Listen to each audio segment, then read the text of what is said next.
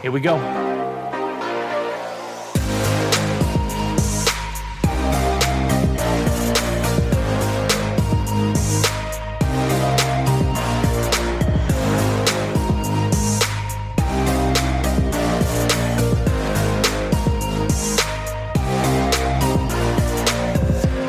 Hey there, folks. This is your host, Cameron Ivey of Privacy Please, and thank you so much for tuning in each and every week. If this is your first time, welcome to the show. Tell your friends about it if you like it. If you don't, let's just pretend you didn't listen to it. Thanks again for coming in, and we hope you enjoy the show.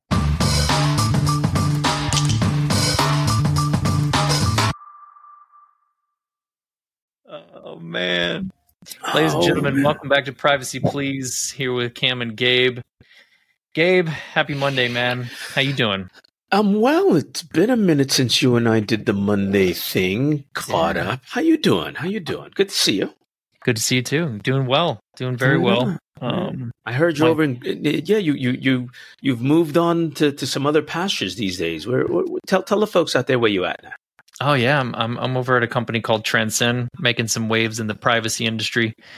So pretty exciting. Yeah, it feels good to be back. They're back, Mortimer. I'm certain they are. They're freaking lucky to have someone with the privacy depth that you do. So nice, righteous stuff. What are we doing this week? Week? What's happening around the world this week that might be worth talking about? There's a lot happening, but I'm glad you brought it to my attention. Obviously, school is back for kids, so why not talk about the top 10 back to school student privacy tips and resources for parents. So this is good.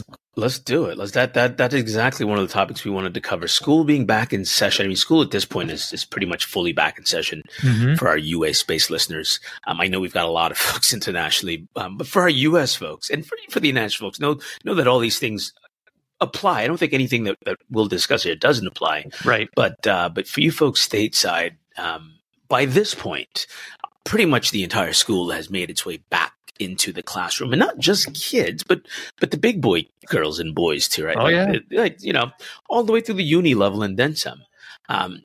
Quick anecdotal thing, and then we'll jump into the topic.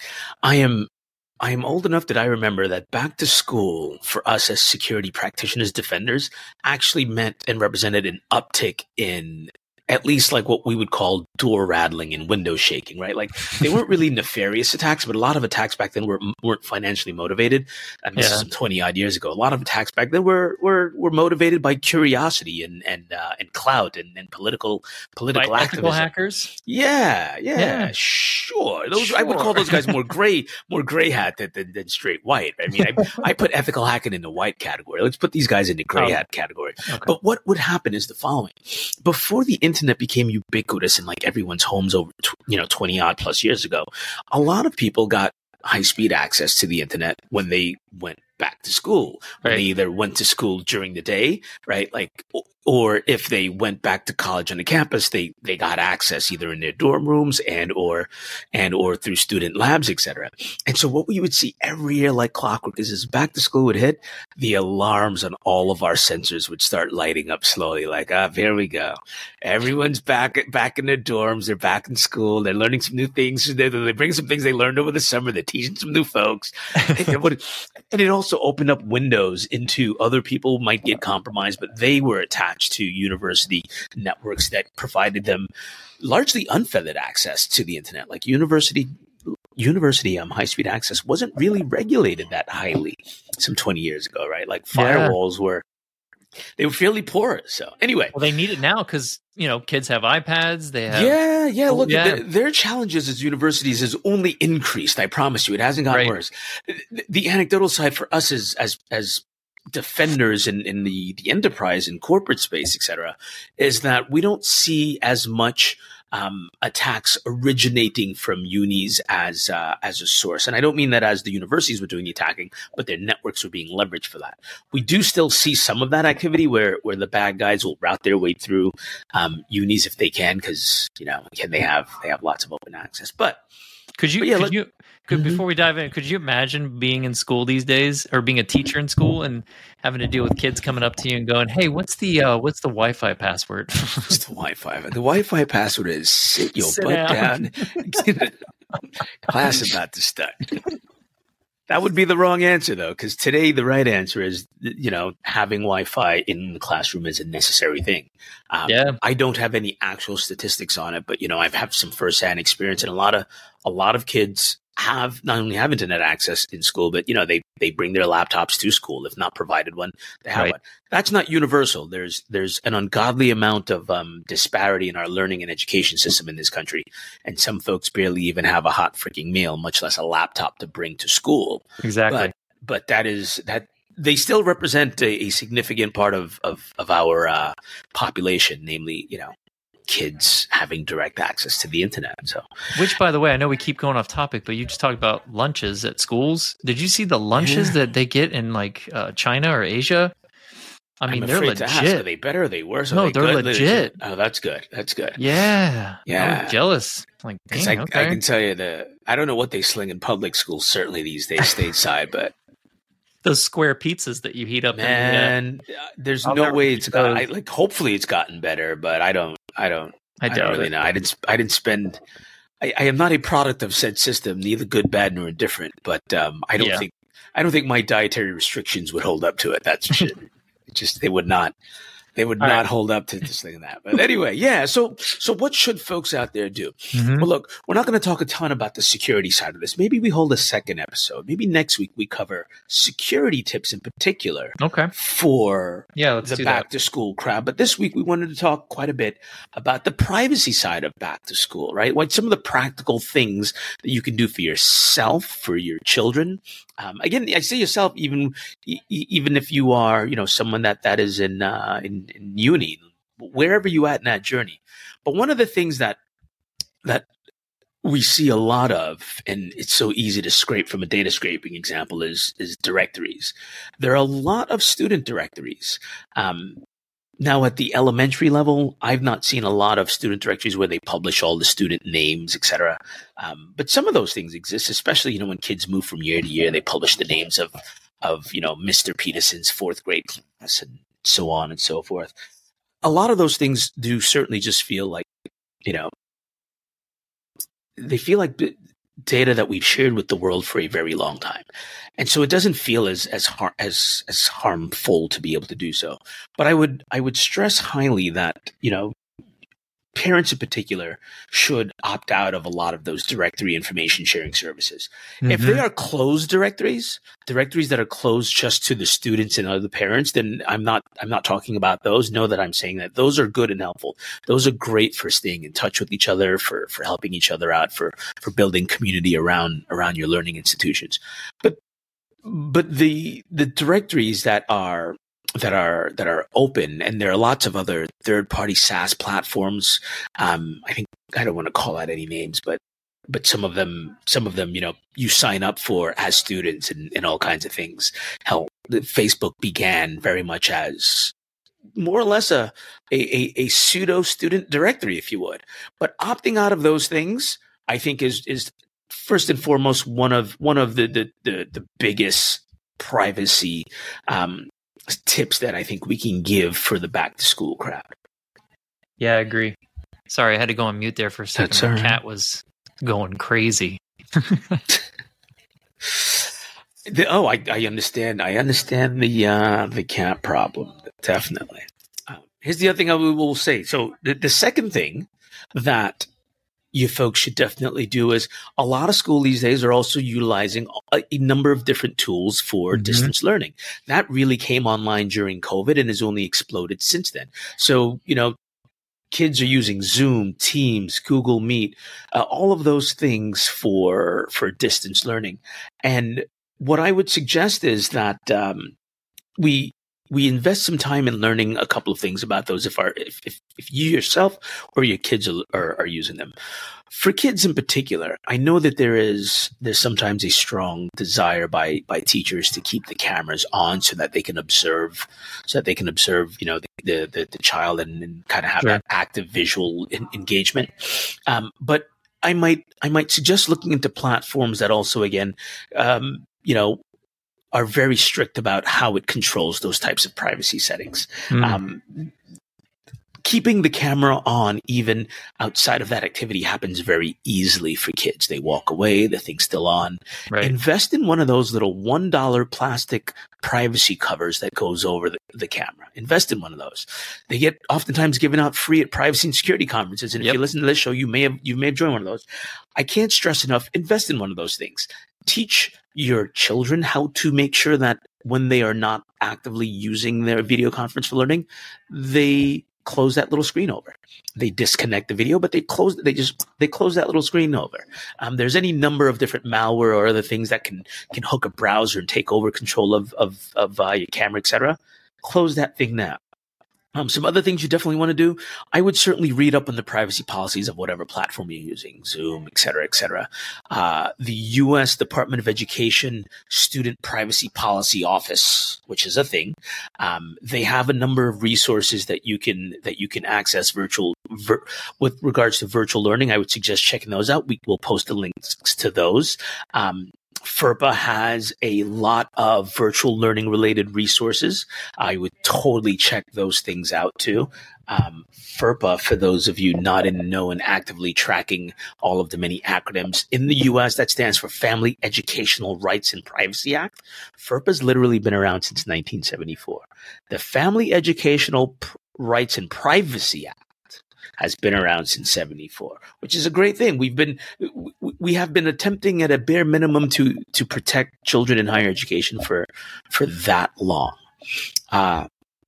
Some other things that we might suggest is you can, in those same platforms, check your student account settings. We can post some additional links, but there's some guides on what types of settings you want to make sure are enabled and not enabled from a privacy standpoint with these other third parties.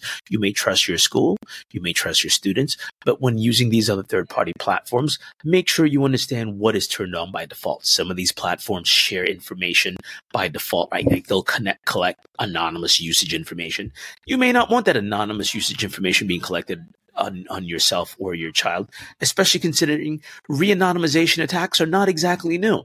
That data gets out there, and there are other ways that data might be able to be de-anonymized.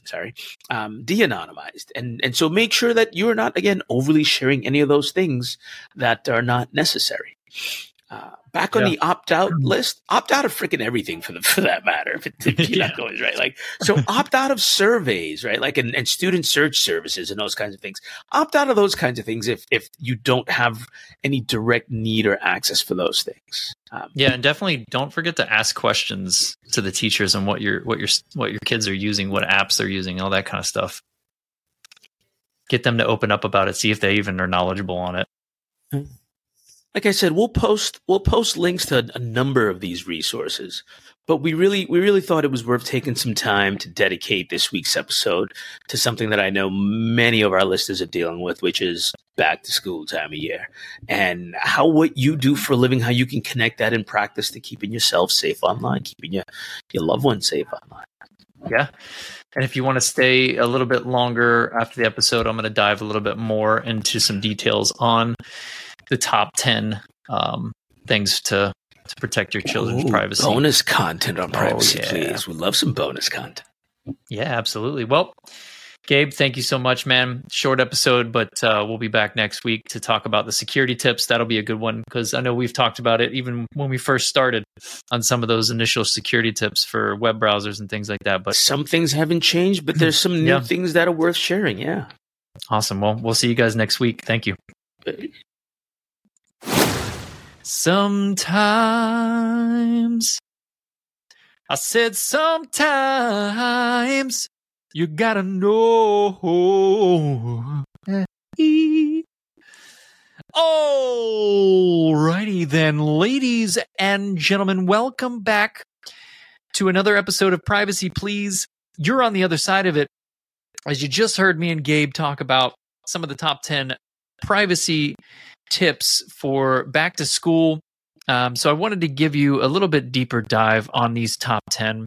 And if you have anything to add, shoot it my way. But I thought this would be super helpful for everyone going back to school, all the parents out there, and even, high schoolers or college kids, whatever. But let's go ahead and dive into this top 10 back to school student privacy tips and resources for everyone and parents. So let's get into this. Today, we are going to dedicate the episode to equipping parents with the knowledge and tools they need to protect their child's privacy in the ever-evolving landscape of education. So as back to school season unfolds and it's in full swing right now, we find ourselves navigating a world of remote online learning and hybrid instruction. This shift has raised critical questions from concerned parents and educators about the extent of student data collection and disclosure. So today, let's delve into a comprehensive checklist of invaluable resources and tips that Privacy Please will empower you to safeguard your child's privacy throughout their educational journey. Ladies and gentlemen, number 1, opt out of directory information. So FERPA, or the Family Educational Rights of Privacy Act, is, as Gabe said, was back, it came out in the 70s. So it's the cornerstone of student privacy protection. It grants schools the authority to share directory information about students without consent. However, parents have the power to opt out of this provision, ensuring their child's data is not shared with third parties. Directory information encompasses various details, including the student name, address, and very much more. Understanding this opt-out process and its significance is crucial in protecting your child's privacy. That's a big one. It's a good one. All right, number 2, screen time and privacy in virtual classes. As your children engage in extensive virtual learning sessions using platforms like Zoom, Microsoft Teams, or Google Meet, concerns about screen time and privacy have surged. So we explore the practical steps you can take to address these concerns, from configuring background settings and camera usage to the use of virtual backgrounds to enhance privacy. We talked about this a little bit earlier in the episode with Gabe and I, where Gabe really touched on maybe getting the little cheap privacy screens for the camera. So when your child's done with a lesson, they can put that little pop it down so it protects from anyone being able to look into the camera. So little things like that can go a long way, right? We always want to be protective of our children. So number 3, understanding FERPA and virtual learning. Gain deeper insights into how FERPA impacts your rights as a parent to observe your child's classroom activities, whether they're happening virtually or in person. The U.S. Department of Education, their guidance on FERPA and virtual learning provides clarity on your rights and responsibilities. So take a look at their site, look into more stuff, and just educate yourself for your children. It's really big there. Number 4, limit screen time and promote hands-on learning. A mounting body of research highlights the potential adverse effects of excessive screen time on a child's development. We delve into the importance of limiting screen time exposure and encouraging hands-on learning experiences, providing a detailed look at the studies that support this stance. So yeah, there's little things that you can do. Let's say that your child has an iPad. You can set timers on how long they can use it. That way it kind of forces them into doing other activities. And, if you have to be the one that helps, you have to kind of have that energy to do the activities with them, be creative. And I understand that life is busy and we have jobs and all that kind of stuff, but you can always find another job, find more time with your kids if you can. It's super important. But having limits and timers on things like that for screens is super important to always keep in mind. Number 5, vet online apps and tools. To ensure your child's privacy, it's essential to stay informed about the apps and tools that your teachers assign. Make sure that you go through the process of scrutinizing these tools, examining data collection practices, encryption measures, and vendor contracts to make informed decisions. Educate yourself again for your kids. Number 6, review state student privacy laws. Every state has a unique law regarding student privacy. Exploring the 2019 report card of state student privacy laws enables you to understand the specific rights and protections available in your state. Go check those out. Super helpful. Number 7, access to education records. FERPA grants you the right to access and correct your child's education records. There is an in-depth guide on how to exercise this critical parental right to ensure accuracy and privacy online. I would go check it out. Definitely useful for sure. Number 8, minimal personal information. Empowering your child to share only the necessary personal information when creating accounts or using apps. The concept of anonymous logins and explore practical steps to enhance privacy for your kids. This is huge. Learn it with them too. Anything that helps them engage to learn about how to protect themselves as well, depending on their age. Number 9, clear cookies and use privacy-friendly browsers. Your child's online privacy can be compromised by cookies. I'm not talking the cookies out of the cookie jar. We're talking about those other cookies. So the importance of regularly clearing cookies and introduce privacy-friendly browsers like Firefox and Brave will actively block ads and trackers. Like you want to pay attention to those kinds of things. So super important there as well. Number 10, location tracking and online services. Location tracking permissions for apps and devices can pose privacy risks. Do yourself a favor, go and learn how to turn off these permissions and configure settings on Chromebook and G Suite for education to bolster your child's privacy. And here's a bonus one for you guys. Opt out of surveys and questionnaires. So when registering for standardized tests such as SAT, PSAT, or ACT, discover how students can opt out of surveys without affecting their college admission prospects.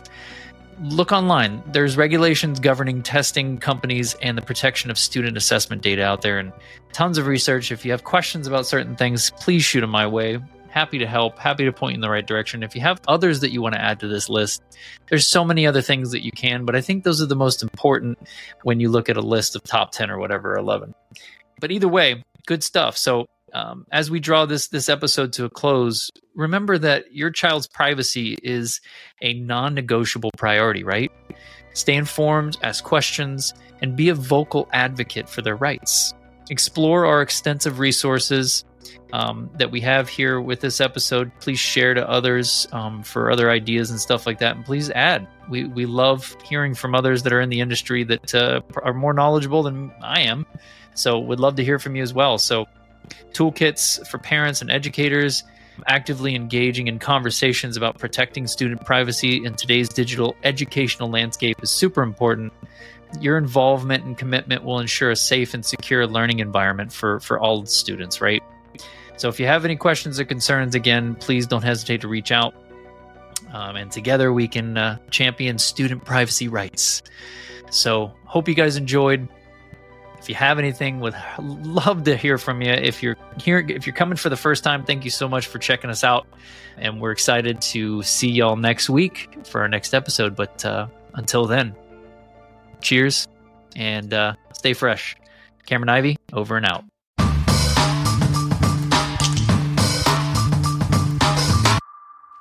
Hey, you guys made it all the way to the end. Thanks for listening. Again, if this is your first time, we really appreciate the support and everyone that's always been around since the beginning. We love you guys. Keep supporting Privacy Please, and we'll always have new content each and every week. Cameron Ivy, over and out.